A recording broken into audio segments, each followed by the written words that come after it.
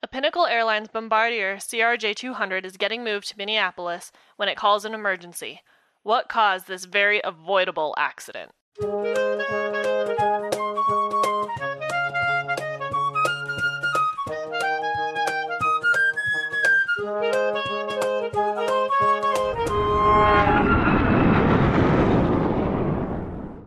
Welcome back to the Hard Landings podcast, everybody. I'm Nick. I'm Miranda. And I'm Christy. Hey. Hello. Hi. Apparently it's a thing we're doing now, is saying hello at the beginning of every I have episode. done that every episode. Go back. You will find that I have done that every episode. Welcome to our new patron, Janice. Janice. Oh, yeah. Yeah. Thank Hello. you so much for becoming a patron. We highly Janice? appreciate it. Janice? I don't know. Janice? One of those two. I hope we said it right one time, so Yes. sorry if we said it wrong the other time. Check out the newsletter. You can subscribe on the website. Please submit your listener stories. Also, thanks to David, because you're the only reason that keeps going and you keep sending us stories. That's not entirely true. We get stories from other people. But yes, he... But everyone else. For this month, the majority of the ones. are Yes, from he is him. definitely a heavy participator. Yes. Please, please. Oh, Okay. yeah. So remember, for January, the listener theme is first aviation experiences, First flights, first trips, everything. First time jumping out of an airplane, David. David. Or something like that. Or, yeah, anything like that. Also, if you want to tell us an aviation story that doesn't have to do with the theme, that's fine too. We enjoy those as well. We just like stories. So remember, you can go to the website and submit. The form is also currently all over the Social socials needs.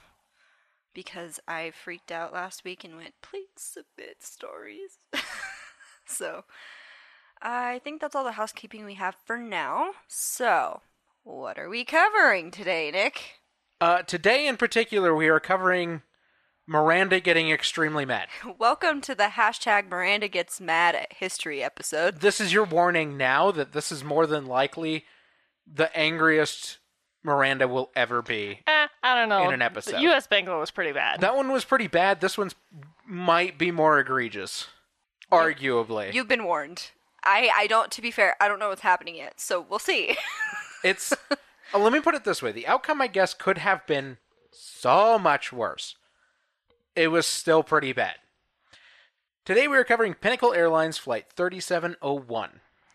It should be known that their call sign is Flagship. So when you see the title for this episode, it'll be FLG. That's because their call sign is Flagship 3701.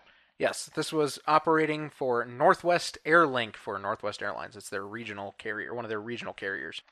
Thank you to Akel and Liam for recommending this episode. Yes, we had 2 recommendations for this one. Meaning they just really wanted Miranda to get mad. Yep, pretty much. Because this is going to take you for a serious ride. This accident took place on October 14th of 2004. It was a Bombardier CRJ-200, or Canadair Regional Jet 200. This was Bombardier-owned Canadair at the time of this crash, so it was known as the Bombardier CRJ-200. With the tail number November 8396 Alpha. The flight we are talking about today was from Little Rock, Arkansas to Minneapolis-St. Paul in Minnesota. The captain for our flight today is Jesse Rhodes. He was 31 years old. He had 6,900 hours total, of which 973 hours were on the CRJ-200. The first officer for our flight is Peter Caesars. He was 23 years old. He had 761 hours total, of which 222 hours were on the type. So this is back when you didn't need to have the 1,500 hours? Yes, so he is one of the lowest hour pilots we will have talked about on the podcast so far. Not quite the lowest, because I think what's her name on the U.S. Bangle would have had less. I don't recall. I think she only had like 150-something hours. Yeah, I think that sounds... She will probably be the lowest we will Semi-correct. ever talk about. Yeah, but that was in a different country, so... Yes, different They have requirements, different different requirements. places. And yes, this was before the 1,500-hour requirement, so he had only 761 hours total. And he was pretty young, too, 23. He was younger than any of us. Yeah, that's weird. Oh. That's weird. That's vaguely upsetting. Yes. How old do you have to be a commercial pilot? There's You just have to actually have not 1,500 really hours, a right? requirement. Yeah. Yeah. Oh boy. As long as you meet the hour requirements and all the certifications and stuff. But generally, to get into a lot of the airlines, they also like to see a degree. Oh, So that's generally, you need to be at least old enough to have that. So about 2021. Yeah, generally. Our flight today has 0 passengers and 2 crew. It's a 50-seat jet. Why? Well, this was a repositioning flight. Ah, So they were repositioning the airplane to where it was needed. it needed to from go somewhere. Where it ended up. Yeah. Right. Okay. These are pretty rare nowadays. Yes. Generally, the airlines are very, very good at just moving airplanes around within their network with passengers on board. They don't have to reposition airplanes almost ever. That's not totally untold, but it is pretty rare. Usually, it's only to and from storage that they have to move empty airplanes, or Ferrying. for ferrying for maintenance problems. It's more economic that way because Well, yeah, then of you course. don't have to waste gas on an empty airplane. Yeah, of course. The flight was supposed to take place earlier in the day with a different crew, but a maintenance error message had displayed in the cockpit prior to their takeoff with that crew. So they returned to the gate, and maintenance had to look at the airplane, and they corrected the issue. But the airplane was still needed the next morning early in Minneapolis, so the dispatch for the airline organized a late-night repositioning flight with the accident crew, so a different crew than originally was going to take the airplane. The flight we were talking about departed Little Rock at about 9:21 p.m.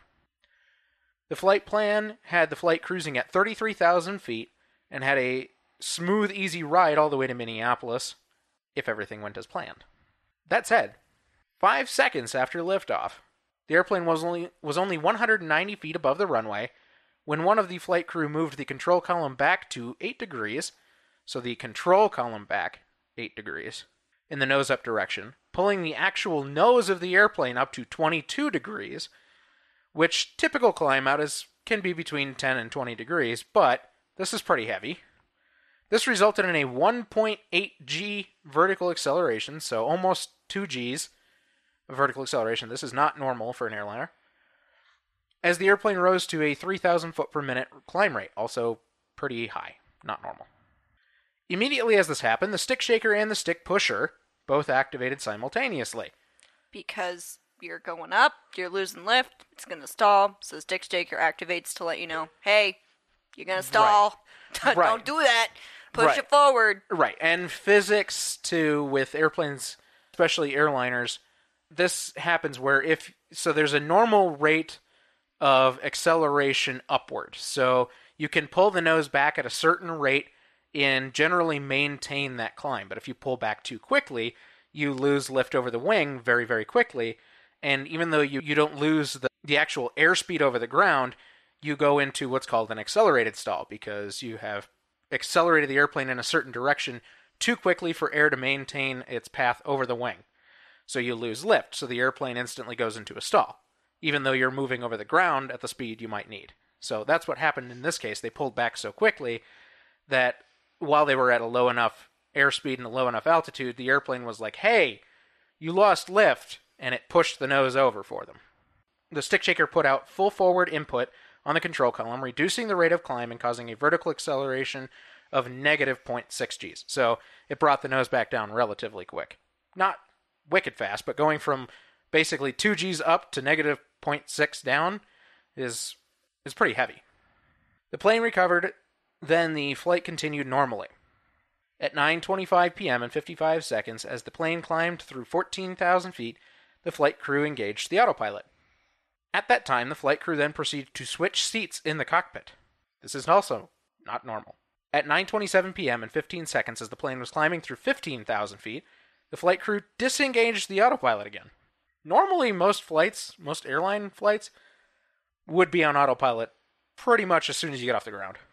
Well, and you stay on autopilot, and unless you have an emergency. Yeah, I mean, there's no reason to take it off of autopilot. Right. 2 seconds later, the flight crew pulled back on the control column again, increasing the nose-up attitude of the airplane to 17 degrees, pulling about 2.3 Gs, and increasing their rate of climb to about 10,000 feet per minute. What are they doing? Normal climb rate's about 1,500 feet per minute. Also, why? Do you need to get to a higher altitude? Why are you doing it so fast? Why did this happen twice? I don't get it. Oh, just you wait. This is extremely out of training and out of regulations and protocols. At 9:28 p.m. and 40 seconds, the flight crew made several small inputs to the rudder, left and right, which when you're at a higher altitude and a higher speed, these small inputs can have a pretty heavy impact. So, even though they did these very, very small inputs, we're talking 0.4 degrees to the left, and I think it went like... Oh no, it went more than that. It went 4 degrees to the right and 0.4 to the left, I think is what it was, or 0.6 to the left. So this constant little left and right. So the airplane suddenly becomes very imbalanced. These little inputs, even though that doesn't sound like much, when they're moving at the speed they are, this is enough to, throw the airplane through a roller coaster. I mean, if you think about it, when you're going 90 miles an hour in a car, the littlest movement of on the steering wheel is going to cause a lot more than it would at 40 miles per hour. Yeah, so imagine doing this at 5 times the speed. In a giant airplane. Yes. Yeah. It's basically the same thing, but much worse. Anyways, they went back to a stabilized flight, and 4 minutes later, the airplane was climbing through 24,600 feet when the flight crew did another pitch-up maneuver, pulling the nose up to about 10 degrees, increasing the climb rate to around 9,000 feet per minute and pulling 1.87 Gs. What? I'm so confused. I don't understand. Oh, it's just going to keep getting worse and worse. I don't understand. They're going to stall the airplane doing this. Just you wait. At 9:35 p.m. and 36 seconds, the captain requested a climb to 41,000 feet from air traffic control. Remember that their cruise altitude was 33. They're not even at 33 yet, are they? No. So why change it when you haven't even gotten to your flight level yet? The 41,000 feet was the max operating altitude for the CRJ-200. And within... Oh, I'll get more into it. Okay, I'll leave that be then. Are they just, messing around? Let's see what we can do. The airplane is empty. Let's just be idiots. I'm not going to say anything. I'm not saying anything yet either. This is what it feels like to me. Is these pilots are like, well, there's no one on board. Let's see what this baby can do. You know what I mean? You are not a test pilot. Don't mess around with that shit. I'm going to continue my story and you'll find out. At 9:36 p.m. and 13 seconds, the air traffic controller cleared the flight to climb to the 41,000 feet that was requested.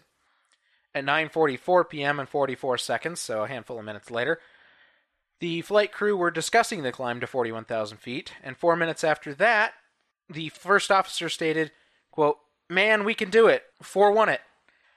At 9:51 p.m. and 51 seconds, the first officer stated, quote, "There's 4-1. Oh my, man."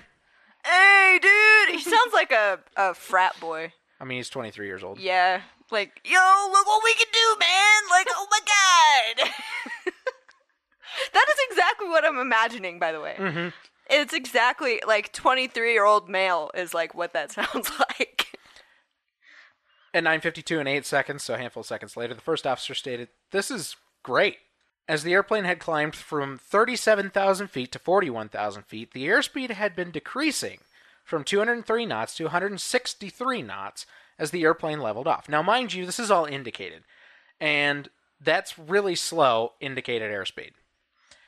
Because even though that's slow as it is, indicated airspeed it'll be faster over the ground, but when you're up that high, that means there's only 163 That's what's going over knots. the wing. There's only 163 knots going over the wing, which is typically an approach speed for most airplanes.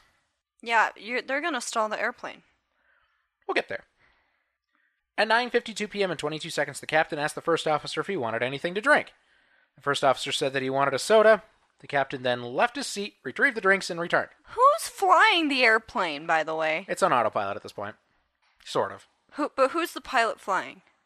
Good question. I'm not sure. I realize they switch seats too, so that doesn't help either. They actually really don't make this clear because it seems to switch back and forth several times. Oh, God. I'm gonna have an aneurysm. At 9:53 p.m. and 28 seconds, the captain stated, quote, "Look how high we are," end quote. 14 seconds later, an air traffic controller at the Kansas City Air Route Traffic Control Center asked the flight if they were flying in a CRJ-200.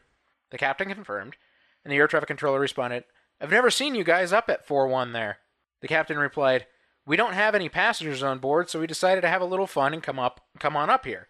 A few seconds later, he added, "This is actually our service ceiling," so he explained to them, this is as high as the CRJ-200 can go. A few seconds later, the captain told the first officer, quote, "We're losing here. We're going to be coming down in a second here," end quote. 3 seconds later, he stated, "This thing isn't going to hold altitude, is it?" First officer responded, "It can't, man. We cruised up here, but it won't stay." A few seconds later, the captain responded, "Yeah, that's funny. We got up here, it won't stay up here." At 9:54 and 32 seconds, the captain told the air traffic controller, quote, "It looks like we're not even going to be able to stay up here.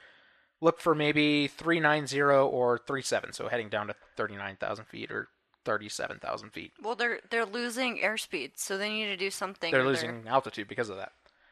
A second later, the stick shaker activated as the airspeed had decreased to 150 knots with a 7.5 degree airplane nose up attitude just to maintain the altitude. So the airplane on its own, if you tell it to stay at an altitude, but it's losing airspeed, will continue to nose up in order to try to maintain that altitude.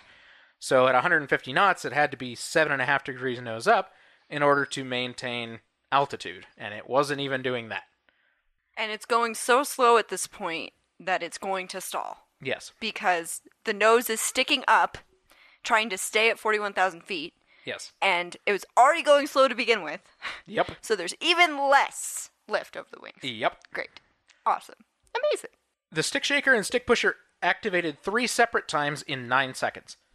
On the second activation of the stick pusher, the fan speed and the fuel flow for both engines began decreasing. The airplane was 12 degrees nose up on the second stick pusher activation. The third stick pusher activation changed the attitude of the airplane from 7 degrees nose up to 20 degrees nose down. The nose then began increasing angle of attack upward again, and at 9:54 p.m. and 57 seconds, the stick shaker and stick pusher activated again. Despite the stick pusher, the max angle of attack increased to beyond 27 degrees. So this is a little different than thinking of the airplane as nose up at 27 degrees. This is literally the angle at which it's attacking its direction. So if it's attacking a straight line, if it were attacking straight and level, then it's 27 degrees nose up from the direction of its actual flight. But if it's descending... Since the airplane was descending a little, the nose was actually only up... It was actually all the way up at 29 degrees because it was increasing altitude ever so slightly. Oh, so it's climbing. It was climbing barely, but it had to be 27 degrees up, and it was only getting 2 degrees of actual climb because it was at 29 degrees. So its angle of attack was 27 degrees, which is also just very high for any maneuver in an airliner. Also, why is the nose still up? Why? You need to go down anyway. Why is the nose still up? She'll have that answer later. I do. Because there is a reason. There is a reason why this is happening. At that time, the airplane entered an aerodynamic stall. Yeah. So this is not an accelerated stall. This literally means the airplane's just moving too slow. There's no air over the wings. Not enough to keep the airplane airborne. A left wing roll then occurred, increasing all the way to 82 degrees left wing down. Oh, no! So nearly 90 degrees left wing over. If they're not careful, it's going to invert. Right. So this is pretty typical with a lot of airplanes. Typically, when you put the airplane into a stall, one of the wings is going to stall before the other one does. And if you're not careful, that will cause that side of the airplane to dip down first. It'll roll over. You might recall this happened with Colgan Air in episode 4. Yes. Taking it back. Yes, this is called a stall spin. It's where the airplane loses its stability in an aerodynamic stall, and so it stalls over to one side, which can cause the airplane to actually spin downward. Spiral downward. And the airplane went to 82 degrees left wing down. The nose also pitched over to 32 degrees nose down. At that moment, both engines flamed out. Yeah. I would expect that to happen. Yeah. For those of you that don't understand what that means, we'll get to that later. Yep. At 9:55 p.m. and 6 seconds, the captain reported to the air traffic controller, quote, "Declaring emergency, stand by," end quote. That's all he said. The next 14 seconds were full of the flight crew performing many manual inputs to recover the airplane, to the flight controls, that is, finally stabilizing around 34,000 feet. They lost 6,000 feet. In 14 seconds! Mm-hmm. During the drop, both engines lost all power. Oh, good. At 9:55 p.m. and 14 seconds, the air traffic controller instructed the flight to descend and maintain 24,000 feet, so down another 10,000 feet. 5 seconds later, the captain acknowledged the instructions, and at 9:55 p.m. and 20 seconds, AC power was lost on the airplane, with both of the generators shut down. Oh, no. They still had some power, but AC power wasn't operating. At 9:55 p.m. and 31 seconds, one pilot said to the other, "We don't have any engines." 10 seconds later, the captain stated, "Double engine failure." At 9:56 p.m. and 42 seconds, the flight crew began performing the double engine failure checklist, which required the plane to be at 240 knots. They weren't doing that. The checklist suggested a windmill restart procedure that would require the airplane to be between 13,000 and 21,000 feet and 300 knots. Again, they weren't even doing 240 knots yet. Also, they weren't down between 13 and 21. No. The checklist also indicated that in order to increase speed from 240 knots to 300 knots, a drop of 5,000 feet should be expected with the airplane. So, in other words, they were going to have to, since they don't have engines, they don't have any form of manual thrust in the airplane other than to pitch the nose over, point it toward the ground, and increase speed. At 9:59 p.m. and 16 seconds, the flight crew started the APU, or the Auxiliary Power Unit, to restore the AC power to the plane. This worked, of course, getting power back. So the Auxiliary Power Unit is literally the third little engine all the way in the back of the airplane that just operates Generates electric power, yeah. Yep, it runs at minimal RPM, and that's its entire job. At that time, they were at 29,200 feet and at 178 knots, so still not going very quickly. At 10 p.m. and 38 seconds, the captain told the first officer to increase the airspeed to 300 knots. He was still following the checklist. He was following the checklist, so he was telling the first officer what to do. He was telling him to basically pitch the nose so that the airplane would increase speed to that 300 knots required. So I guess the first officer's the pilot flying? Yeah, I was just going to say In that. this case, yes, but later, no. What? Yep. Stay in your tasks, people. There's no switching here. Unless there's bad CRM, which there's already bad CRM, so that's great. We'll get to that. The first officer acknowledged his instructions and put the airplane into a shallow dive. 25 seconds later, the airspeed was up to 200 knots, not 300, before the airplane leveled off. So he wasn't doing much. About 1 minute later, the captain again instructed the first officer to increase the airspeed to 300 knots. The first officer acknowledged the instructions again, and once again pitched the airplane down for speed. This time the airplane leveled off at 236 knots.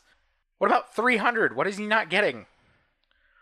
The max airspeed that they achieved during the attempts to restart the engine was the 236 knots, by the way. And it was only that briefly. Briefly. This was too slow for any of the procedures they were trying to run. The speed gradually fell back to 200 knots over the following 22 seconds. Meanwhile, the captain was attempting to complete the windmill engine start procedure anyway, not closely watching the airspeed at all. So he had no idea that he still hadn't pitched for 300 knots. At 10:01 p.m. and 51 seconds, the captain stated, quote, "We're not getting any N2 at all. We're going to have to go to 13,000. We're going to use the APU bleed air procedure." So the N2 relates to the actual spool of the engine, and it just wasn't doing that. Yeah, I was going to ask. It actually came up in my research for my Miranda episode for next month, yes. And I have no idea what that means. So N1 and N2 have different variables, but they relate to how the engine's actually operating, and they're the actual indications that pilots have in the cockpit that the engine is on and operating, and at what speed.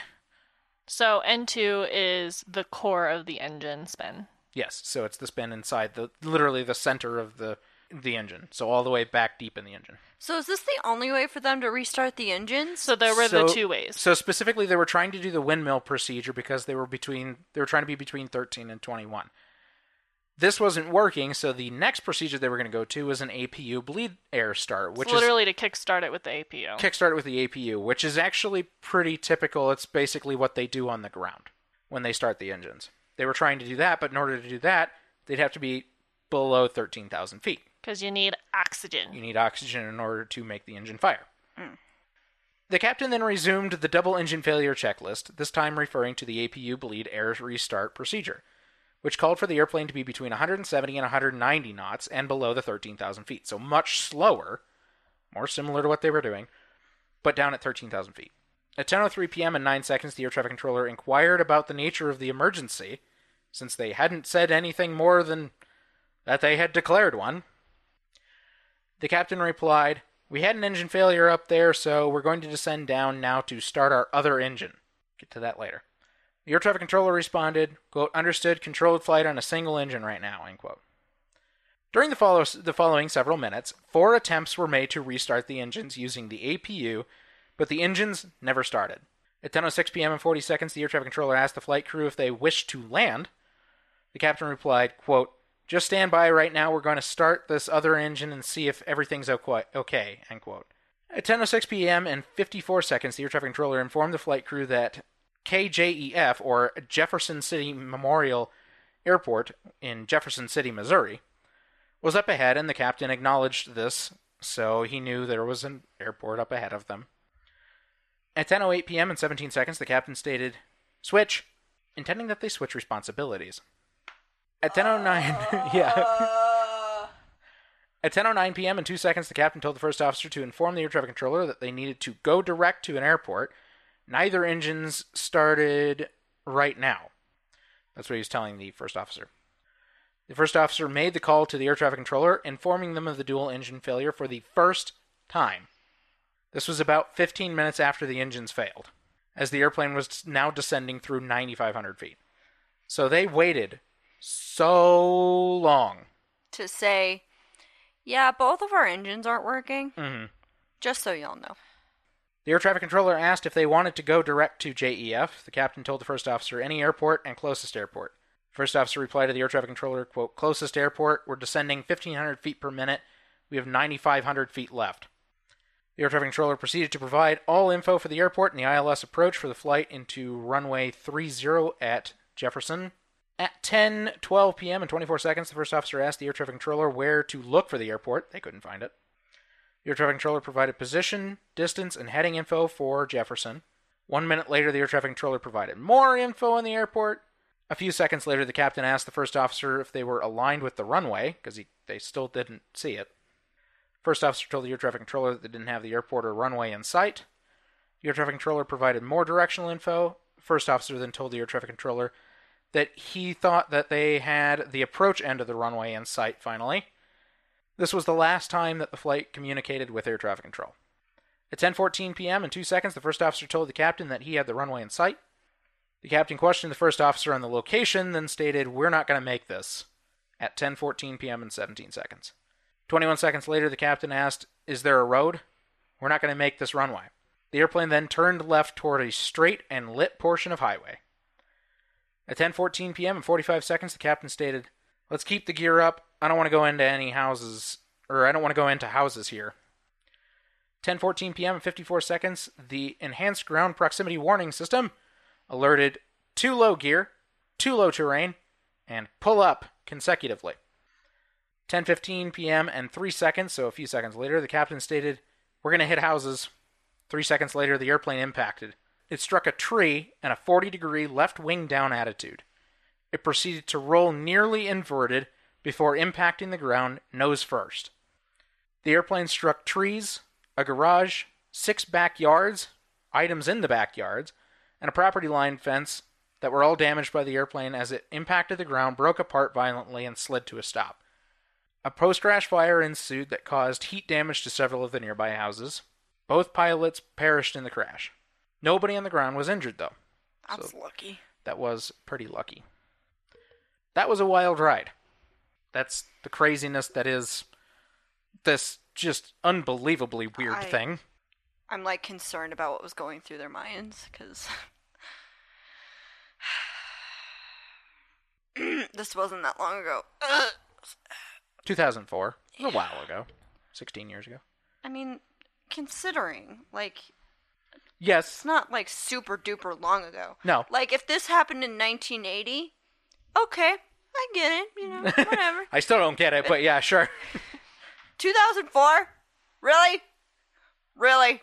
Okay. Yep. It's like they're taking the plane on a joyride. Okay, sorry. So this investigation was performed by the NTSB, who were able to recover both black boxes and have them sent to the NTSB labs in Washington, D.C. for analysis. Both were modern solid-state drives and were digitally recorded, making retrieval and analysis a breeze. That's nice. We don't hear that very often. I know. The CVR turned out to be a crucial tool for hearing the downfall of what happened in the cockpit. Now, you might question why they wanted to fly up to 41,000 feet. As I did. Mostly what flies up there are business jets to stay out of the way of commercial aircraft. Mm-hmm.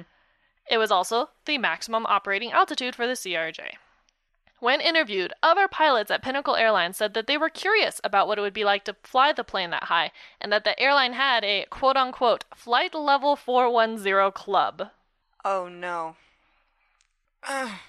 So there's one motive. Mm-hmm. I want to be part of the club. Yeah, that's a great idea. Not. Mm-hmm. Well, let's look at how exactly our crew got there. When they were still near the ground at 450 feet, they aggressively pitched up during their ascent to 8 degrees nose up on the control column, making a pitch angle of 22 degrees with a vertical load of 1.8 Gs. This was so extreme that the stick shaker and stick pusher activated.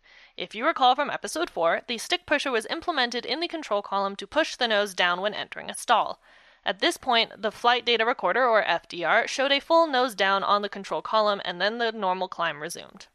Then at 15,000 feet, there was a nose-up maneuver again, 3.8 degrees up on the column, and an airplane pitch angle increased to 17 degrees, this time with a load of 2.3 Gs. And then they started using the rudder for some reason. 4.2 degrees left, 6 degrees right, 0.4 degrees left, and then 17 seconds later, 7.7 degrees right. Just insane to me. There's no reason to ever use the rudder in flight. And then they resumed normally. Next, at 24,600 feet, was yet another nose-up maneuver. 4 degrees up on the column, a pitch angle of more than 10 degrees up, and a vertical load of 1.87 Gs. Investigators found absolutely no reason, either operationally or for safety, for these weird maneuvers, and found that these maneuvers likely exceeded the airplane's certificated flight envelope. Yes. Yeah, great. They So could have overstressed the plane. Yeah, so in other words, even if they hadn't crashed the airplane, more than likely this airplane would have had to have been either inspected or it could have been totaled even. Yep. If they determined that the wing spar was cracked or the fuselage was damaged from overstress from these maneuvers. That's so not right. And then at 41,000 feet, investigators took a listen to the CVR specifically, and they heard some crazy stuff. It is at this point that I want to directly read from the CVR so you can get an idea of what they heard. Okay. So this recording starts at 9:45 and 16 seconds, at which someone, undetermined who, says, "You got that, man." And Nick is playing the captain, and I'm playing the first officer, and Miranda's going to be air traffic control. We're writing the green line there. Dude.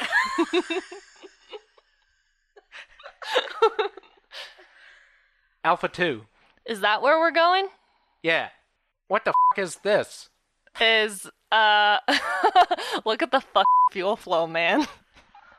Dude. They're both almost almost under 1,000 and flying. That's real. Dude. Dude, I've seen this thing eat up like 4,000 pounds an hour. I know it. Laughing. Ooh, look at that. Under 2,000. So there's something in a climb. That's crazy. Anyway, the green line is 1.2 VS1, so we still have, what? Stall? Something. Stall. They couldn't figure out what they said. I think what you have, 1.27, isn't it? Yeah, 127 right here. Right, yeah. Some mumble. Couple of knots. The red line's where it can stall, so 390. That is referring to the flight level. Doesn't look much different, though. Still pretty cool. Yeah, I'd have to say that, yeah. Something. Sound of clunks. Man, we can do it. 41 it. Baby. 280 knots, still cruising at Mach .64. I know, dude. Sorry. Your sound of laughing. 2 minutes to go, someone says. So it's 2 minutes till getting to the 41,000 feet. Mm-hmm. 40,000, baby! Come on! Look at that cabin altitude, man. At this point, a tone is heard in the cockpit that sounds similar to the altitude alert. Yes, so that is... The altitude alert tells the pilots that they're within a certain range of getting to their cruising altitude. Got it. So when that goes off, that's just saying, hey, you're within, it's either 1 minute or 1,000 feet, depends on the airplane. Next line. 1,000 to go. Oh. So there you go. It's 1,000 feet till getting there. Should be at 8,000 feet, moving slowly, going up. Flagship 3701, would you like to go direct Caspar? So that's a waypoint. Yeah. Haha.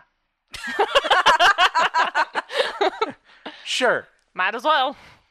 And then this is first officer on the radio. Yeah, that'll be great. 3701 direct Casper. All right, clear direct Casper. Flagship 3701. Thank you, sir. Appreciate that. 3701 going direct Casper. You saved us 2 minutes. And then there was a period of no talking. They were laughing, whistling. Some paper was rustling. I'm saying don't let it get below 170. We're leveling off here anyways, so... Dang. Our arrival fuel is supposed to be 3.5. I can't believe that man. That's crazy. That man. We've saved a ton of fuel. That's what I mean. I'll leave the power up till we get to level off. We're at VT. Take a while for the thing to get started up. There's 4-1, oh my man. We made it, man. Yeah. It's like, high five! 5,000 feet complete. 5,000 feet per minute. You can see. Flagship 3701, contact Kansas City 125.67. 2567, you have a good night. 3701. This is great. Kansas City Center, good evening. Flagship 3701, 410. Flagship 3701, Kansas City Center, Roger. You'll get that. You'll do the next one to say 410. Yeah, baby. Sound of a clunk. 410. Oh, 410. Want anything to drink? Oh, yeah. Actually, I'll take a Pepsi. So there you go. There's soda you want it. Clank. Want anything? You do want? A Pepsi, if you don't mind. A Pepsi? I thought you said beer, man. Yeah, I'd like one too. That's nothing to joke about. This is recorded on the cockpit voice recorder. Exactly. You could definitely end up getting fired for that. Is that a seal on that liquor cabinet? Oh, God. Oh, no. Series of clicks and thumps. Oh, no. Fuck. This is the greatest thing. No way. You want a can? You want a cup? We don't have any ice. That's fine. They're cold as dude. Yeah, that's cool. Accelerating up at all? Sound of click. Similar to a soda can opening, so just think. Yeah. Nah, man. Nothing, dude. It ain't speeding up worth Look how high we are. They sound high. Can we talk about it? Yeah. They actually sound Seriously. like they smoked weed before they Yeah, started. seriously. This noses, look at how nose high we are. I know, that's Dude, the ball is way off, man. Dude, the ball is full off. No Might as well change it up. Look at this ball, dude. It's... And then trails off. Then sound of laughing. Flagship 3701, are you a RJ200? 3701, that's affirmative. 4,400. I've never seen you guys up at 41 there. Yeah, we're actually we don't have any passengers on board, so we decided to have a little fun and come on up here. I gotcha. This is our service ceiling. Okay, now, back to off the radio. Thing's losing it. We're losing here. We're gonna be coming down in a second here, dude. Yeah, they actually cut the expletive out in the story. Just wrote it without. Literally didn't even put it in the hashtag. They just wrote it without. This thing ain't gonna hold altitude, is it? It can't, man. We cruised up here, but it won't stay. Yeah, that's funny. We got up here. It won't stay up here. Dude, it's losing it. Yeah. And Center 3701, Go ahead. yeah, just as you said, it looks like we're not even going to be able to stay up here. Look for maybe 390 or 37. Flagship 3701, stand by. And then the stick shaker went off. Right then and there. So the airplane stalled. And the rest was history. As one might say. So all the stories just this CVR is just crazy. It full out. Am I wrong? It sounds like they're high, like Yeah. off their asses. Yeah. They're like, "What's up, dude?" Like I can totally see my brothers doing. I was gonna something say, you like use this. the same voice you do when you're mimicking your brother. Because they sound like this. They do when they're like super high. This is exactly what they sound like. This is going to have so many bleeps in it. Oh, I'm sorry in advance. Yeah. Pinnacle Airlines standard operating procedure said that the proper speed when climbing to such an altitude was 250 knots or 0.7 Mach, but both CVR and FDR showed that they were only at 203 knots or 0.63 Mach at the start of the climb and leveled off at 163 knots or 0.57 Mach, in part due to their high rate of climb of 500 feet per minute. They simply could not sustain such a speed and lost 40 knots accordingly. Once they leveled off, they were in a region of reversed command, or, as some might know it, they were on the backside of the power curve. Basically, they didn't have enough available thrust to increase their airspeed to what it should have been. The other reason they lost airspeed was because they had their autopilot set to airspeed mode rather than vertical speed mode. Investigators determined that this is why they were in such a low energy state upon reaching flight level 410. So if they had that on, the vertical speed, would they have been able to get up there and sustain 41,000? Yes. Yes. Okay. That's their fault then. Yep. Like, know how to work your airplane, maybe? Yeah. There was also no evidence on the cockpit voice recorder that they looked at the altitude and climb capability charts before their climb so high. Investigators determined that their low airspeed on the climb was clear evidence that they didn't understand the plane's performance at such high altitudes. No kidding. Yeah. Seriously. Now, once they were so high and requested a lower altitude, the stick shaker activated for the first time and then 4 more times, as did the stick pusher. And the crew responded by pulling back. Ah! Sorry. Broke my eardrums. Sorry. Broke my eardrums. Jesus. I'm really sorry. I'm gonna have to pull that back when I edit this episode. Oh my gosh. They Seriously? pulled back to the max. They pulled up. Yeah, they pulled the column, the control column, all the way back. This is why we had the angle of attack and why you were saying, well, if it's pushing over, why are they climbing? Well, this is... They were I figured pulling it up. was something like that. We have to go up because the blah blah blah. No. When you're stalling and you don't have any airspeed, you want to get airspeed, you go down. Nick, do you want to quickly explain a proper procedure for getting out of an aerodynamic stall? Yeah, so typically you nose you nose over the airplane until you gain enough airspeed over the wing to recover. And if you don't, Then the airplane continues to stall. And you crash. and you spin. Yep, and you spin. Like they did. I think it's hilarious that, I'm sorry, this is a slight tangent, but I put a stalling thing as the tidbit of the month on the newsletter, and I had no idea this episode was about a stall. Oh so man, this is... There you go. So, that is what happened, and as the plane began to roll, both engines flamed out from lack of airflow, because they weren't going fast enough. Right. Because physics. You're up at a really high altitude where With there's damn near no oxygen. no oxygen, and the thing is okay, so normally the airplane can maintain the engines at an idle level when the airplane's sitting still on the ground, right? Well, but that's because the engines are at idle level and there's plenty of oxygen to suck into the engine when they need to move. Up at high altitude, when the engines are probably at a relatively high throttle setting even, there's no oxygen for it to suck in, and then once you get the airplane going too slow, it just stalls the engine because there's no air for combustion. Yep. Investigators did find a potential reason for why the crew did not do what literally every pilot knows to do in a stall. Pinnacle Airlines had implemented a stall recognition and recovery simulator training which focused on recovering with minimum loss of altitude. This is a common practice and training in the industry, but this is what the crew may have been trying to do when applying power to restore their energy state and maintain altitude. But I have no idea why they did this when they literally had all the altitude to lose. Yes. Literally, they were so high. Just literally lose 1,000 feet Yeah.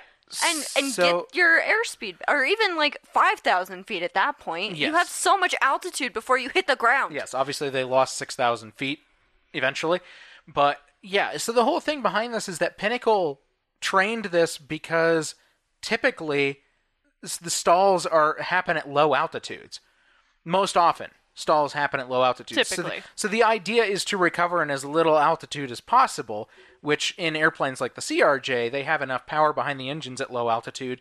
They can do that. Pretty much just power out of a stall. So as long as you nose over just a little bit and you power forward, you can pretty much just climb straight out of there without having to nose over all the way. Well, the stick pusher was trying to nose over the airplane. They pulled full back because they were trying not to lose altitude, even though they had literally all of the altitude to lose. And so, in doing so, they were also performing that high power setting recovery attempt. By increasing power to the engines, it requires more oxygen into the inlet, and that wasn't there. Hence, it stalled. Yep. So let's look at that double engine failure. After the flight crew declared an emergency, the CVR showed that they knew they didn't have any engines, but they didn't begin the double engine failure checklist for almost a full minute and a half. The first item of which was trained as a memory item. You're supposed to be able to start that checklist by memory. I mean, yeah, I would hope so. But they waited so long. They also didn't achieve and maintain 240 knots, another memory item, which caused the engine cores to decelerate and full stop during the descent. So that 240 knots that they're supposed to maintain is literally to keep the core of the engine just rotating enough that when they need to restart the engine, it's already moving. Yep. If it stops, there's a good chance that it seizes in place. Which I will get to, soon. Okay.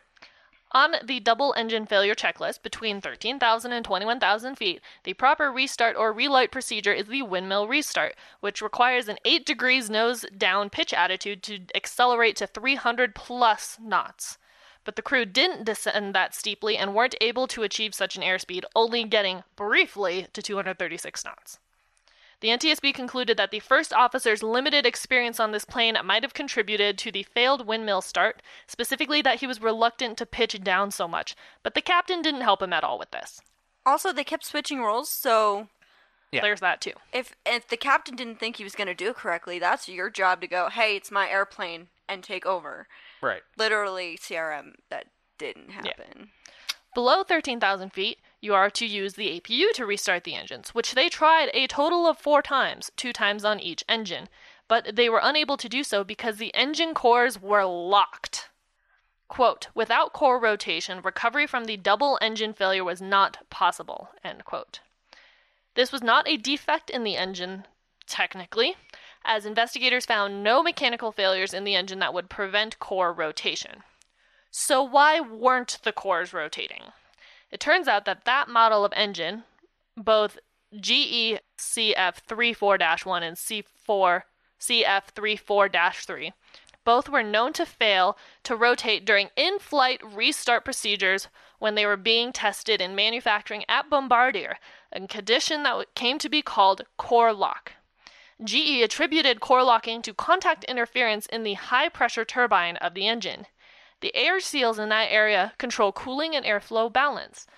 Bombardier had developed a procedure for screening engines for core lock during flight tests, as well as an in-flight procedure to grind in and remove air seal interference.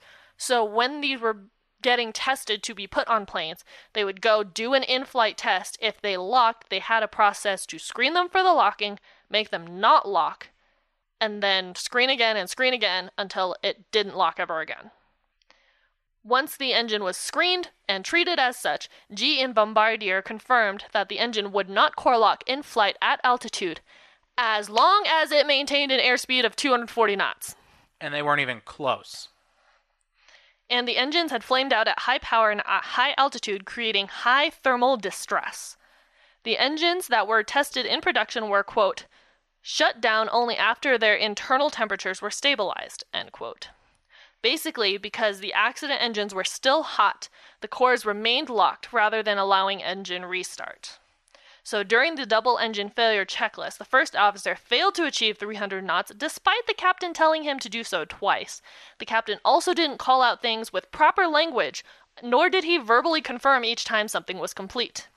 In fact, the trainer who trained the captain in upgrade training said that he, quote, did not always perform checklists according to company procedures. Oh my gosh. End quote. Then why is he flying? Why is he a captain? They needed the pilot, I guess. Poor execution of checklists and not ensuring the 300 knots was a failure of both CRM and basic airmanship, Yep. according to investigators. Yeah. That's what they said. At 10:06, air traffic control asked if the crew wanted to land, but the captain said to stand by while they tried to restart the engine. Just the engine. Again, bad verbiage. Both your engines are out. 3 minutes later, at 10:09, the first officer then informed the controller of the double engine failure. Why is this a problem? Because it was 14 minutes since both engines were lost. They waited for 14 minutes. Yep. They wasted valuable time that could have been used to alert controllers of the true nature of the emergency, as well as figure out better descent and landing options since they were gliding, not flying. Right.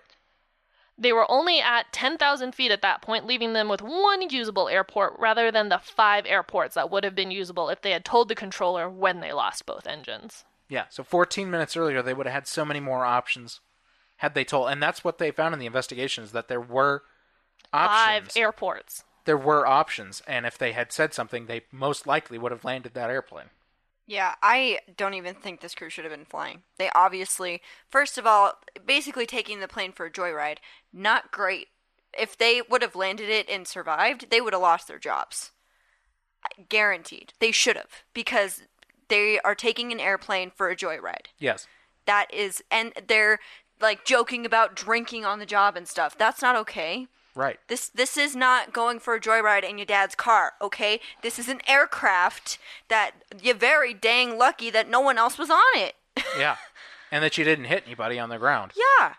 And if you had done everything correctly, even up to the point where they were losing lift, right? If you had done all the correct steps to recover that airplane, telling air traffic control what the problem was, you probably, even if you couldn't have landed at an airport, you could have found a space to land where you didn't crash into stuff. Mm-hmm.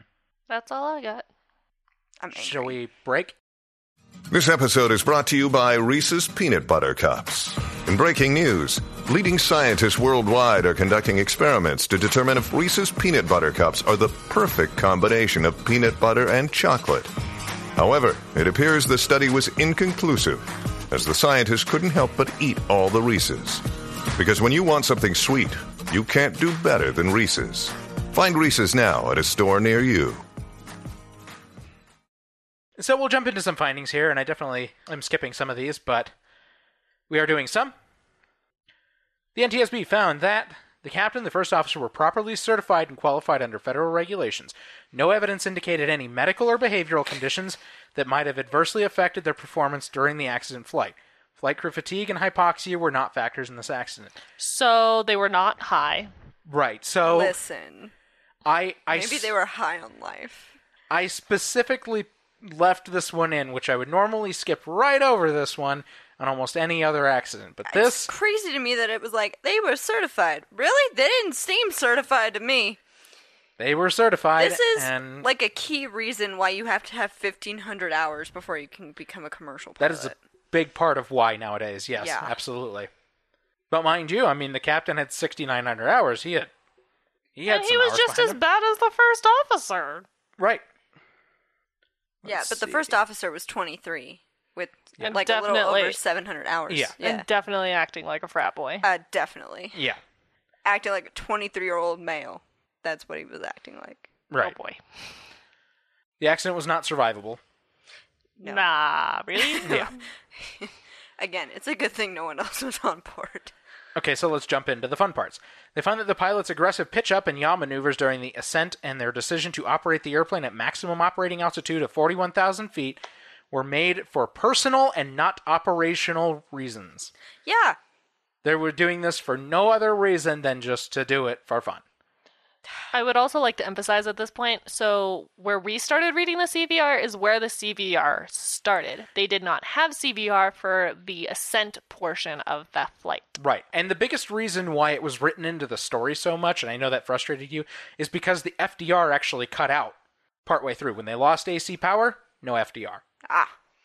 So the only thing they had to go on for a whole portion of the story was the CVR.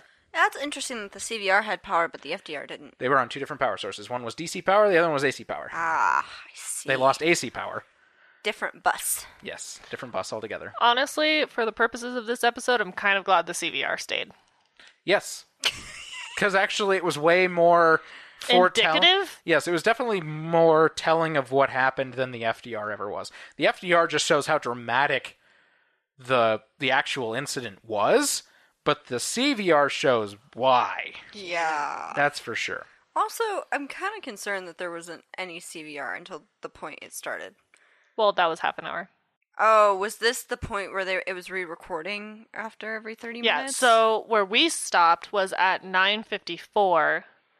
I stopped there because that's what was useful.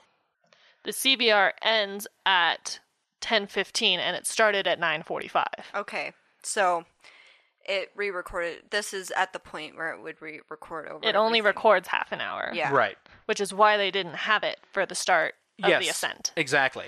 And that's why you might have noticed in my story, we kind of skipped through all of the ascent, the weird things that happened, and then suddenly there started being voices and things happening close to 41,000 feet. And that's because that's when it started. The CVR is available both at the end of the NTSB report as well as on an external link somewhere. Just look it up. They found that the flight crew's inappropriate use of the vertical speed mode during the climb was a misuse of automation that allowed the airplane to reach 41,000 feet in a critically low energy state.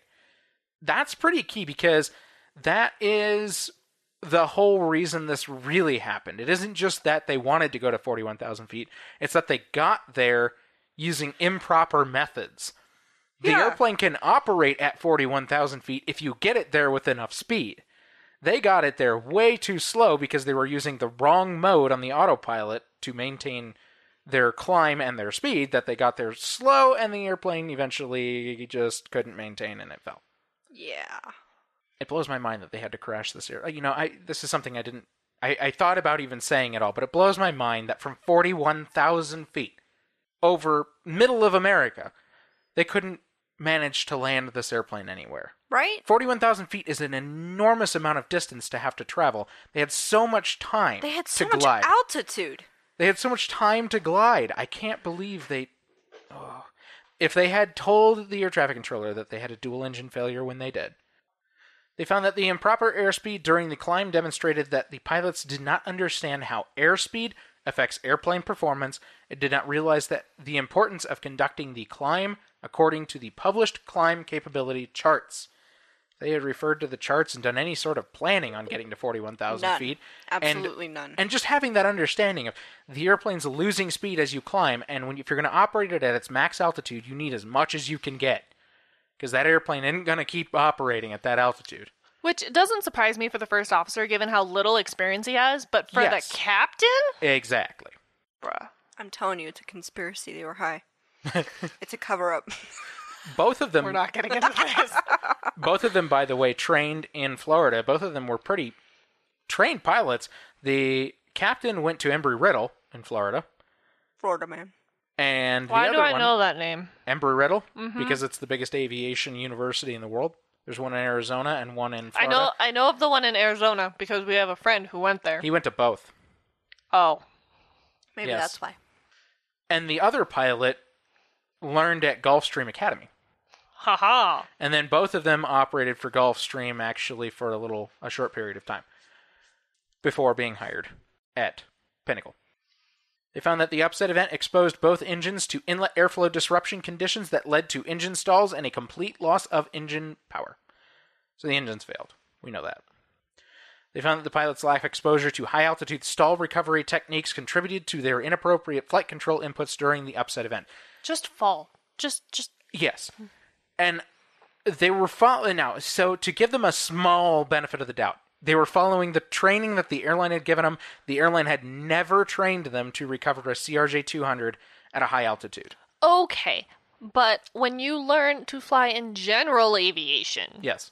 you learn to put the nose down. Nose over, recover the airplane. Now, I understand that they were trained to maintain altitude, but they had zero reason to do so? Right.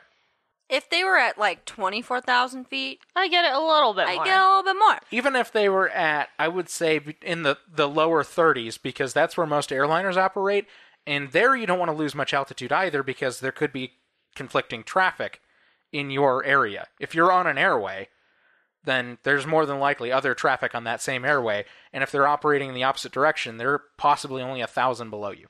So that's why I understand even at that altitude doing a minimal loss of altitude recovery.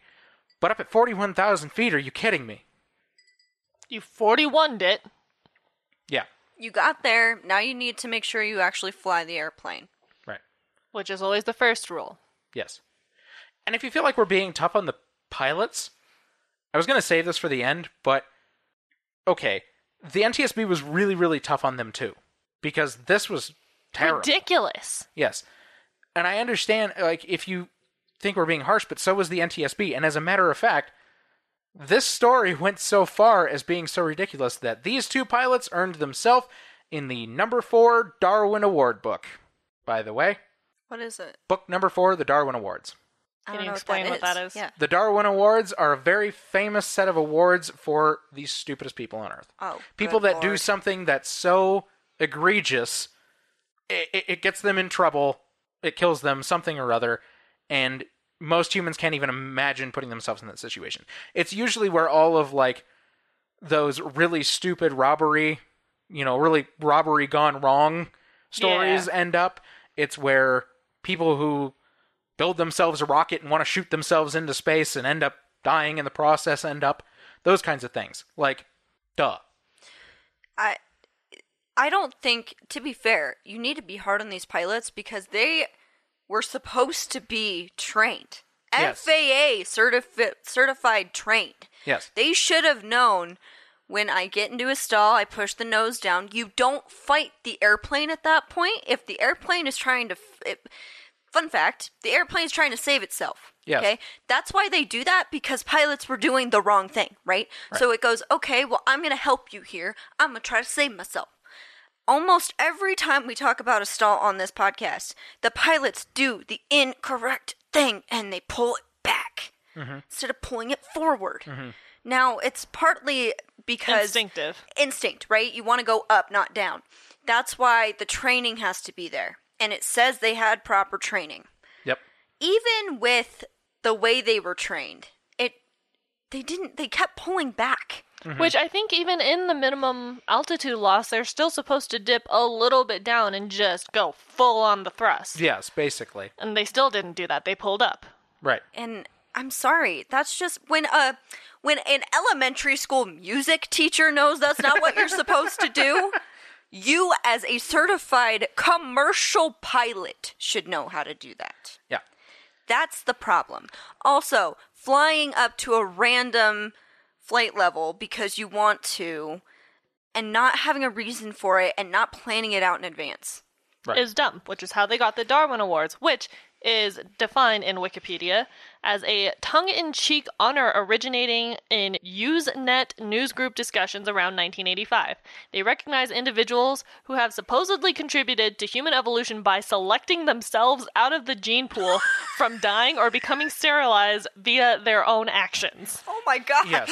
So, and this is all a play on Charles Darwin, and Charles Darwin, of course, was Survival of the fittest. who Yeah. wrote all about survival of the Evolution. fittest Yeah. and evolution. So this is all playing on these people weeded themselves out because of survival of the fittest. They were not the fittest. They pulled a stupid. Yeah. And this isn't to make light necessarily of what they did, because this was still a learning thing for the FAA. We'll get to all that, as we always do, in a little bit once we get through the findings. But still, this is just pointing out, I mean, professionalism needs to exist and is supposed to be there, even if you're not being watched.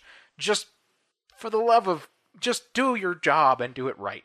Yeah, acting like for your own frat safety. kids. Yeah. For your own safety, especially when you're operating heavy machinery, just do the thing. They found that the captain did not take the necessary steps to ensure that the first officer achieved the 300 knot or greater airspeed required for the windmill engine restart procedure, and then did not demonstrate command authority by taking control of the airplane and accelerating it to at least 300 knots. So, again, This is the captain exactly what I said. the captain at no point in time actually paid attention to if they got to 300 knots or not. He didn't make the first officer do it, and he didn't do it himself. Also, So- that's like his job as Yes. pilot monitoring. And if that's his job. If you're following the procedures and that's the step that needs to be taken in order to go to the next step, how are you not finishing that step? Not paying attention and not getting to 300 knots. That's why the windmill start procedure never worked. No, duh. Because you never follow the procedure technically. You skipped a whole step. The most important one, which was keeping the airflow through the engine to maintain its rotation. They found that the first officer's limited experience in the airplane might have contributed to the failed windmill restart attempt because he might have been reluctant to command the degree of nose-down attitude that was required to increase the airplane's airspeed to 300 knots. I think As that I was. said. I think that was just a lack of training. I don't think that was. Lack of training and Lack of experience. He was young. He didn't have very many hours. That would be scary. Tipping a nose over. Well, to go especially, down. Especially when you're that young and you don't have very many hours operating an airplane that suddenly flies that fast and that high, it's a really hard thing to get used to for a while, and he was so new to it that he probably was really reluctant. I mean, in a Cessna, okay, you're not moving very fast. These maneuvers, you only lose like 100 feet, whatever. In a CRJ, you put the nose over just a couple of degrees, you lose 2,000 feet real quick. And that's scary. That's a scary sensation. The airplane's moving much faster than your mind is, and that is why he's probably reluctant. He wasn't trained for that feel. What that feels like to put the airplane into an 8 degrees nose down, heavy dive to speed the airplane up. And that's when the captain was supposed to step in and be able to do that if the first officer couldn't and he didn't. Right. So. They found that despite their 4 auxiliary power unit assisted engine restart attempts, the pilots were unable to restart the engines because their cores had locked. Without core rotation, recovery from the double engine failure was not possible, no matter what they did. They found that the General Electric CF34-1 and CF34-3 engines had a history of failing to rotate during in-flight restart attempts on airplanes undergoing production acceptance testing at Bombardier. There's that whole thing about it didn't even work at Bombardier. Engines, It was a known thing. That's why they wrote the procedures the way they did. They found that both engines experienced core lock because of the flame out from high power and high altitude, which resulted from the pilot-induced extreme conditions to which the engines were exposed, and the pilot's failure to achieve and maintain the target airspeed of 240 knots, which caused the engine cores to stop rotating. Both of these factors were causal to the accident. These engines would not have done that if they hadn't done what they did. Right. Just to be clear. The engines themselves were perfectly safe. Yeah, exactly. It was the situation that they put the engines in that caused it to cease like that. Yes. They found that the importance of maintaining a minimum airspeed to keep the engine cores rotating was not communicated to the pilots in airplane flight manuals. So it wasn't even in the manuals for the airplane that this was a key critical thing. It was in the procedure for the windmill start that they needed to be at a certain airspeed, but it wasn't communicated why, and it wasn't communicated how important that was. That's a company problem, yeah. Sort of, yes. That's partially on the manufacturer of the airplane, too, because they didn't write it in there as a critical thing. So then it wasn't trained on and written into the company procedures.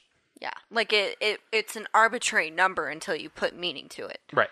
Why does it have to be at this airspeed? Well, if you're not at this airspeed, you're going to lock the engines up, and they won't turn back on. Right.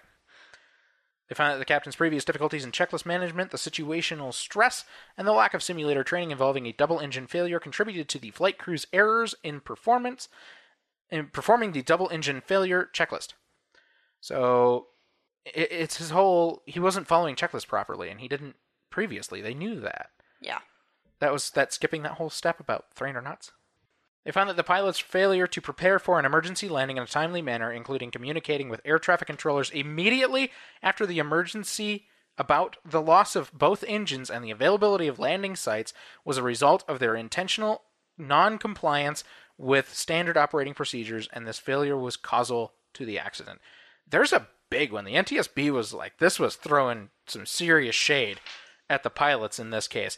Throwing some pew-pews. Some pew-pew. They were saying that they intentionally did not call an emergency of a dual engine failure when For they should have. 15 minutes. Right. Okay. So this one really bothered me. A lot? Okay. Because not only did the pilots intentionally go to the altitude they did and do all these things incorrectly, they then pretty egregiously, with intent, the captain said twice, we're going to try to start our other engine, leading the air traffic controller to think that they had one engine operating still. Right. And he didn't make the effort to correct him because he was afraid of getting in trouble. Who? The first captain officer? was. No, the captain was. The first officer is the only one that actually told the air traffic controller they had a dual engine failure. And he didn't do it until 14 minutes after they lost engine power. Yeah, but the captain's the one who said... The captain's the one that said they were going to try to start the other engine. And he didn't correct himself because he'd get in trouble? He didn't correct himself. He intentionally did it. He did it twice. He did it once. The air traffic controller then said, copy, operating as a single engine airplane right now. He didn't correct the air traffic controller when he said that. And then he proceeded to once again say, we're going to stand by. We're going to try to start the other engine. So the captain was very intentionally saying and portraying to the air traffic controller that they were operating on one engine, that they didn't have a dual engine failure. That wasn't called out in here anywhere, and that really, really bothered me because that is egregious. That is just... Okay, listen. You are in a serious situation right now. Your engines aren't starting. The things you keep trying to do aren't working. Getting in trouble should not be anywhere near the top of the list right now. Right. You are in absolute danger of crashing the airplane and dying. Right. So what you should be doing is making sure there are every way possible for you to survive. Right. You're like two men stranded on an island with a massive hurricane approaching, threatening the island. There's a boat nearby and you have a flare gun and you choose not to use it. It's one of those things where would you have, if they had landed, would they have gotten in trouble? Probably. And probably big enough trouble that they might have gotten fired. Mm-hmm. But you're alive. Right. It's better than dying. Yep. They found that the pilot's unprofessional operation of the flight was intentional and causal to this accident because the pilot's actions led directly to the upset, and their improper reaction to the resulting in-flight emergency exacerbated the situation to the point that they were unable to recover the airplane. There it is. The NTSB places wholly on the pilots the responsibility and the cause of this accident. Absolutely. And they are pointed about it. They should be. It's their fault. Yes. I've never heard the NTSB so pointed. Going pew, pew, pew, pew, pew, at pew. the pilots. You know, normally directly at the pilots. Normally they'll say, okay, it was the pilots plus this. These factors all led to the accident. Which the pilots could have done these things better, but they handled these situations okay. We've had a lot of those. This one was like pilots. 100% the pilots. Well, if they hadn't tried to be part of the 41 Club. And 410 specifically. Yes, 410. Because it's flight level 410. And to be clear, it's very rare that we have an accident, too, where the NTSB can place blame on solely one thing. Normally, there's a series of things that go wrong. A breakdown in communication, something goes wrong with the airplane, loss of situational awareness, those kinds of things. This was just an egregious pilot intentional misconduct. Finally, they found that because most training for stalls occurs with the airplane at low altitudes, the training methods may introduce a bias in stall recovery techniques by encouraging pilots to minimize altitude loss and not fully recognize other available recovery techniques. This is where they give only one benefit of the doubt through the entire findings, because there's a bunch I skip over, but they basically restate a lot of this stuff, and it's more like they recommend things within the findings, which I don't like. But they're saying that, okay, they weren't trained to do a stall recovery properly. That doesn't mean they shouldn't know how to recover this airplane. They shouldn't have been able to do it, which eventually they sort of did, but they did it wrong. And they sort of did, but they did it wrong. Yeah, they did it wrong. And they blame some of that on the training that was given to them, that it was only that minimal altitude loss, low altitude stall recovery. Yeah. But I'm still at the point where You have two people sitting here who have never flown a plane in their life, and they know how to recover from a stall. That's my problem. It is such a fundamental, basic ability that you learn in like your first 50 hours of flying a plane. Oh, yeah. Brendan's working on it right now. Oh, yeah. I mean, I learned stall recovery at hour 10. I just, is it can you attribute it a little bit to training? Sure. Go with the fact that they're mostly trained on minimal altitude loss. Mm-hmm.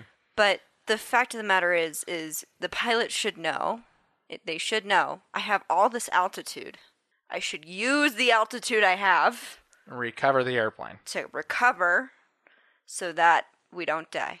And if they had recovered properly, they actually probably would have gotten to the needed airspeed as well, and they never would have stalled the engines to the point of a lockup. Yeah. Okay. The probable cause, which is not short. No, it's not.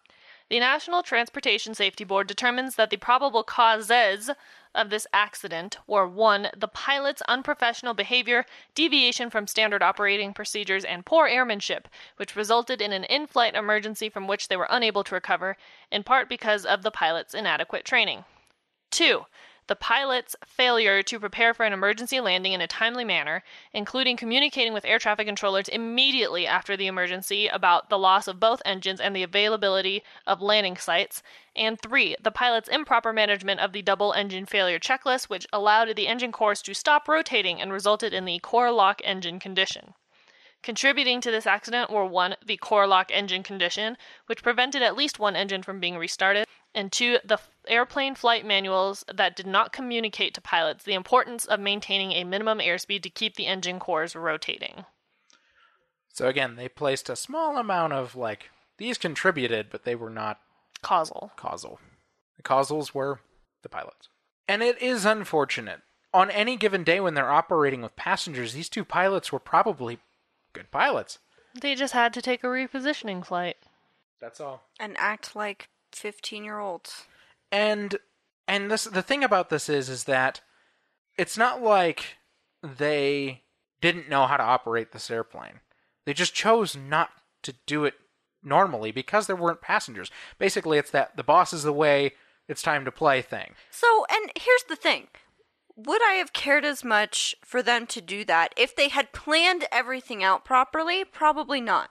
You want to go up to 41,000 feet? Look at the capability charts. Look at the capability charts. Make a plan. Don't just do it because you get on the plane and decide to do it. But if at the very least they had done that with some planning and they had avoided all the stick shaker activations, the heavy G loads, the rudder use, the getting up to get a soda, switching responsibilities, switching seats, then this probably would have been a non-incident. This has probably happened several times and people don't even know, because if it's planned, then it can be done correctly. And responsibly. In which case, it's not even against necessarily company procedures in any way whatsoever. But totally you can't just wing it. Yeah, but you can't just... Yeah. Pun. Good pun. But you can't treat the airplane like a toy. No. This is a big piece of heavy machinery that operates at high altitudes and high speeds. So let's go through some recommendations. Cool. So I narrowed these down a lot, and I've also shortened them because, again, they're nice and wordy, the NTSB. And a lot of these come down to very basic things. So they recommended enhancing the training for high-altitude operations. So enhancing training on how, say, a CRJ-200 operates at 41,000 feet. And not just getting there, but how it operates at that altitude. Knowing the power curve and making sure you're on the correct side of it. Right. So you're not behind that curve, and then all of a sudden you don't have enough speed getting up there, you won't maintain, and then you lose engines, and it falls. They recommended training high-altitude stall recovery. So recovering literally from a stall at high altitude versus the low-altitude, minimal altitude loss training that they did provide to Pinnacle. They recommended training on dual engine failure checklists in simulators, as well as to train on speeds related to that on the CRJ-200, for example. So this one's pretty key, actually, because what they found was that the airline hadn't really spent any time with them on dual engine failures in simulators. That meant that these pilots were not, while they had done some training, they hadn't done enough to commit this to memory and to make sure that they were following speeds and procedures correctly. They were skipping steps and kind of To be fair, forgetting about it. this was before the Miracle over the Hudson happened, which was in 2009, right? That sounds right. Yeah. So dual engine failures were not very common. They're still not common. But it's what we always say. You should always train, because in case you get to a point where you have a dual engine failure, you're able to fly the airplane. Yeah. And you're able to get it to land. Yeah. Right? Because on the opposite side of the spectrum, UA-232 lost all 3 engines. Yeah. And, Well, all 3 hydraulics. well, yeah. But they had a problem. They couldn't control the airplane. Right. So they did the correct thing, and tried to And they flew the manipulate plane. it. Yeah, and they flew the plane, and did it turn out the best way it could have? No, but people survived. It turned out better than they could ever simulate it. So Yeah. actually, it turned out basically the best possible. And that has a lot to do with CRM as well, crew resource management, which And obviously in this there accident, was none. there Zero. literally was non-existent. Zilch. Nah. Goodbye. Yep. They recommended requiring regional carriers to have specific guidance on professional conduct to pilots who operate non-revenue flights. This one's big. That was really the real point of reading the CVR to you guys, was to show the sheer level of unprofessionalism in that cockpit. They Right, so- sounded actually high, Right. friends. So I understand that they weren't within the sterile cockpit rules where they were. That didn't matter. You They still should lost- be... You're professionals. Right. They lost all professionalism, and therefore they lost the situation. They were behind the situation before they ever got in it. I do also want to emphasize now, thinking back on it, we did a lot of laughing during that CVR. Most of that's written in. Oh, yeah. No, Yeah. that- Actually, I a lot would of the laugh laughing... at Christy doing the laughing sound. But the laughing sound was actually written into the CVR. Yeah, there was like a lot of giggling, a lot of joking around when they're actually getting themselves in a pretty serious situation and not paying attention to their instruments, not paying attention to what was going on with the airplane, and got themselves in a dangerous situation. Yeah. Again, I highly recommend reading the transcript of the cockpit voice recorder. It is the second appendix of the report. Yeah. They recommended reviewing the FDR data from non-revenue flights to ensure that flights are being properly conducted. They recommended this to the FAA and to the airlines, actually. They said, basically, after a non-revenue flight happens, review that FDR data to tell the real story of what that airplane did during that non-revenue flight so that you get a picture of what those pilots did. Because it's the only way you can really look into what those pilots were doing when the boss was away, the boss being the passengers in this case, or any other There's crew no members flight crew or right. There's no cabin crew. Or cabin there's crew, not flight crew. No There's cabin. flight crew. No cabin I crew. really hope there's flight crew, Miranda. No, it's No. a Tesla airplane. It flies itself. Yeah, no cabin crew and no jump seaters or anything. They're alone. They were alone. It was at night. It was supposed to be a quiet flight. That's So- the real test. They did whatever they right. So they're saying basically test those pilots by checking the FDR data after those flights of non-revenue Yeah. operations. You want to know how your pilots act in the cockpit by themselves?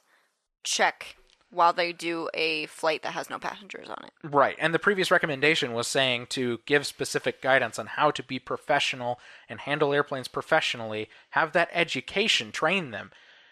Even at the regional carriers, when they're doing non-revenue flights, it doesn't matter if there's passengers there or not, you have a standard to uphold.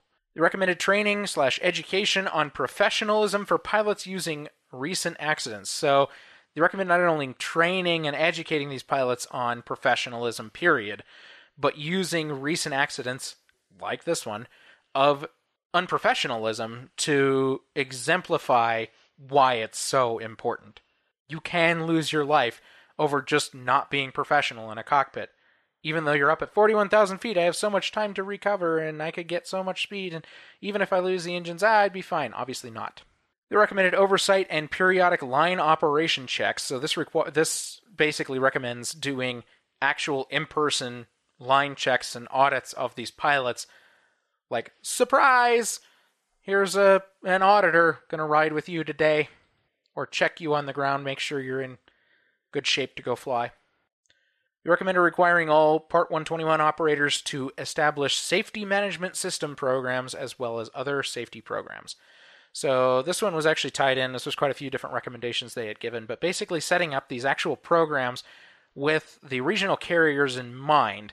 They wanted these regional carriers to work together to start these safety management programs that would help learn, audit, and train based on findings how to better handle safety in these airplanes and to better help these flight crew just be better pilots and more professional. And they recommended retesting minimum airspeed requirements for engine restarts at altitude. So they were saying there wasn't enough emphasis on the speeds throughout the airplane's manuals, the airline's manuals, those kinds of things, for keeping those engines from locking up. The core lock. And giving a reason why you need to keep those speeds up. Right. And so what they determined was that there needed to be more testing on this core lock and give a very clear speed and reason why. But they wanted there to be more testing behind that to prove that the engine can always restart at this speed or above, and making that clear. One more of these. They recommended mitigating core lock effects and to test and train core lock problems. So this one's kind of a little more vague, but they basically wanted to find ways to mitigate core locking and make it easier for these engines to restart in almost any given situation, and to test those and to train on that just to make sure that, this is a well-known thing, basically. So that's saying that if the core lock problem hadn't existed, yes, sure, this accident probably would have been avoidable. It still doesn't really take away the fact that the pilots were so unprofessional, because the information was still there. Maintain this speed or above in order to do this procedure. And they just didn't do that. Yeah. Oh boy, friends, that was a lot. You're welcome for the extra long episode this week. It's going to be a long episode. It is. Yep. And this one was recommended by 2 different people, so Clearly, they Congrats, you made Miranda mad. it was definitely... Oh my gosh. This one... I can't even get over the stupidity. This one ranks up there. I mean, right from the get-go, as soon as they took off, they performed a maneuver they never should have. It's like doing a wheelie on your bike the moment you get into it. They almost stalled the airplane just... 400 feet off the ground. Yeah. Yeah. And at that point, you screwed. Yeah. You dead. To be blunt. Yeah. Like, and I mean, it's... Yes, this one is definitely ranks up there. US Bangla, I think, marginally still worse. yeah. Marginally still worse than this one. Yeah. That one, I still can't believe they're like, there's the runway, let's go! Yeah, we're just gonna make it anyways. We have a perfectly operational airplane, and we're gonna attempt to land this anyways. In this boy. port. They also weren't calling their colleagues whores. Right, there was that too. Yeah, no. Fuck, dude. They were that. They did do that though. Hey, dude, what's up, dude? Hey, Yeah, man. what's up, dude? That's what I picture. You guys can't see me, but I'm like doing the thing, Stoners do, dude. Oh god. Oh, jeez. All right, that was Pinnacle Airlines Flight 3701. Yep. As always, thank you all for listening and supporting us. So we're going to talk probably a little bit more about it in the post episode. So if you want to check that out, you can go to Patreon. $5, which is economy, I believe. Right? No, Yes. business. Is it business? Economy is the $2. Oh, you're right. It's business class. Get Thanks. yourself in business class. Get yourself a business class seat. Sorry. Remember to send us your listener stories for your first aviation experience, whether that be, your first time on an airplane, first time on a trip, first time in a cockpit, first time whatever. Any of those work. Jumping out of an airplane. Anything firsts in aviation. So that's for January. And then also make sure you send us your listener questions and check out the newsletter. Remember, subscribing to the newsletter is free. So thanks, friends. We hope you have a wonderful New Year, because I believe this comes out the week of New Year's. So have a great New Year. And we will catch you all next week. Keep your speed up. Please like and follow us on Facebook and Instagram at Hard Landings Podcast and on Twitter at Hard Landings Pod. Subscribe and leave a 5-star review on the platform you are using to listen. If you would like to see photos and sources for this episode, please visit us at hardlandingspodcast.com, where you can also leave us feedback and ask questions. This episode was researched and written by Nick and Christy. Our theme song was written by Miranda and performed by all 3 of us plus Leo. And our logo is by Naomi from Not a Monster, Not a Boogeyman. Thanks for listening. Catch you next time.